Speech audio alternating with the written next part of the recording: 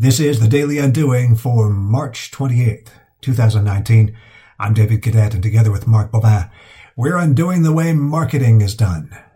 Today, we reluctantly dip our toe into the fashion industry again.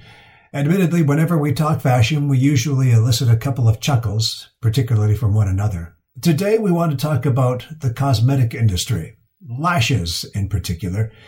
Now, as my wife will often point out, I'm not very observant when it comes to these kinds of things, so it was several months, if not years, into the long lash trend that I finally started to look more closely at what was standing out among the many faces we see every day.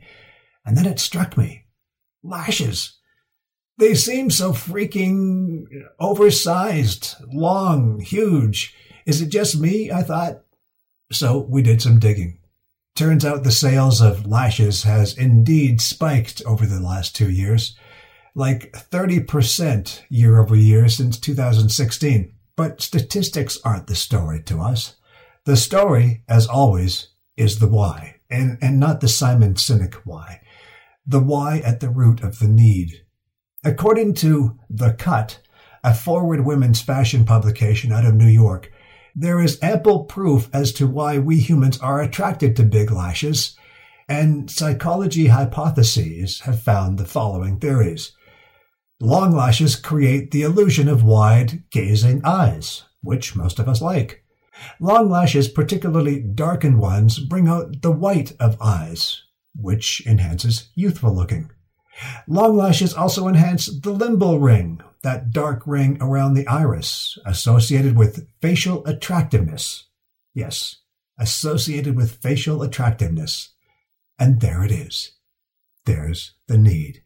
But why are eyes so important?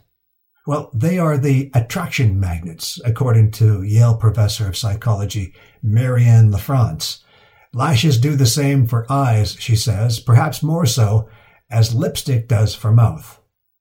For us, our go-to metric is Maslow's hierarchy of needs. Every successful product can be traced to one or more of these needs. In the case of lashes, like the entire billion-dollar cosmetic industry, the need is singular: self-esteem. For better or worse, pretty much anything we buy to put on ourselves, beyond the bare necessities, is to make us feel better about ourselves through the attention they help us attract from others. But don't mistake self-esteem with vanity or insecurity. Self-esteem is a healthy need. When channeled in a healthy way, it produces self-confidence and pride. But let's face it, that's never been the MO for the fashion industry, no matter how it attempts to portray itself. No, it's been playing the insecurity card for its entire history. Look, we buy things to make ourselves feel better about us, too. Although some would argue we don't make the best choices. And we certainly don't mind telling it like it is.